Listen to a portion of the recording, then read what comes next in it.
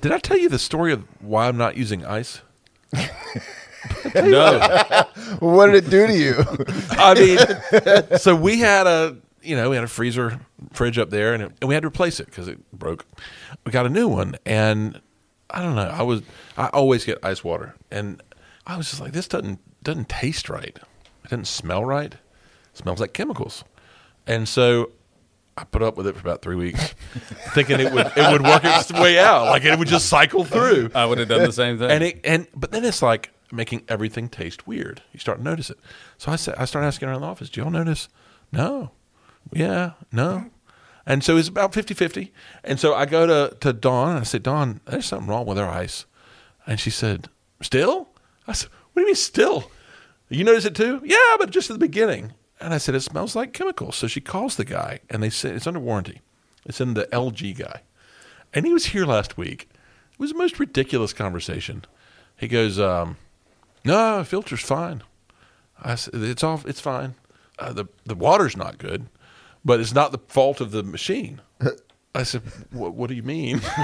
He said, well, when I took some of the water, it smelled strongly like eggs, and that's sulfur. And sometimes you have sulfur in the water. I said, yeah, but we're on city water. He goes, okay. Sometimes they put stuff in the water.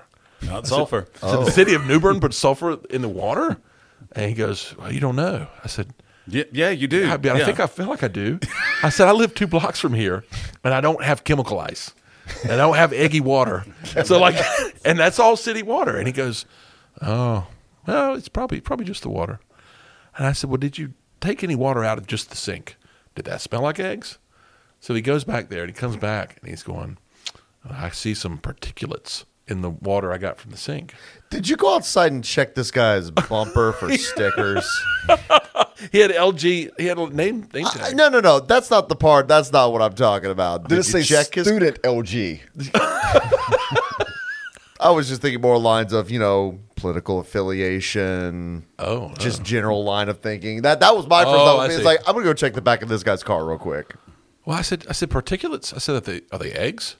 Like little bits of eggs in the water? And he's going, no. I said, well, I don't smell anything in that water, and I've never had a problem before, and I think it's the machine. Well, it's not the machine. I said, okay. So I went and took the filter out. I think it's the filter, and it's still cycling through, and it still doesn't taste good.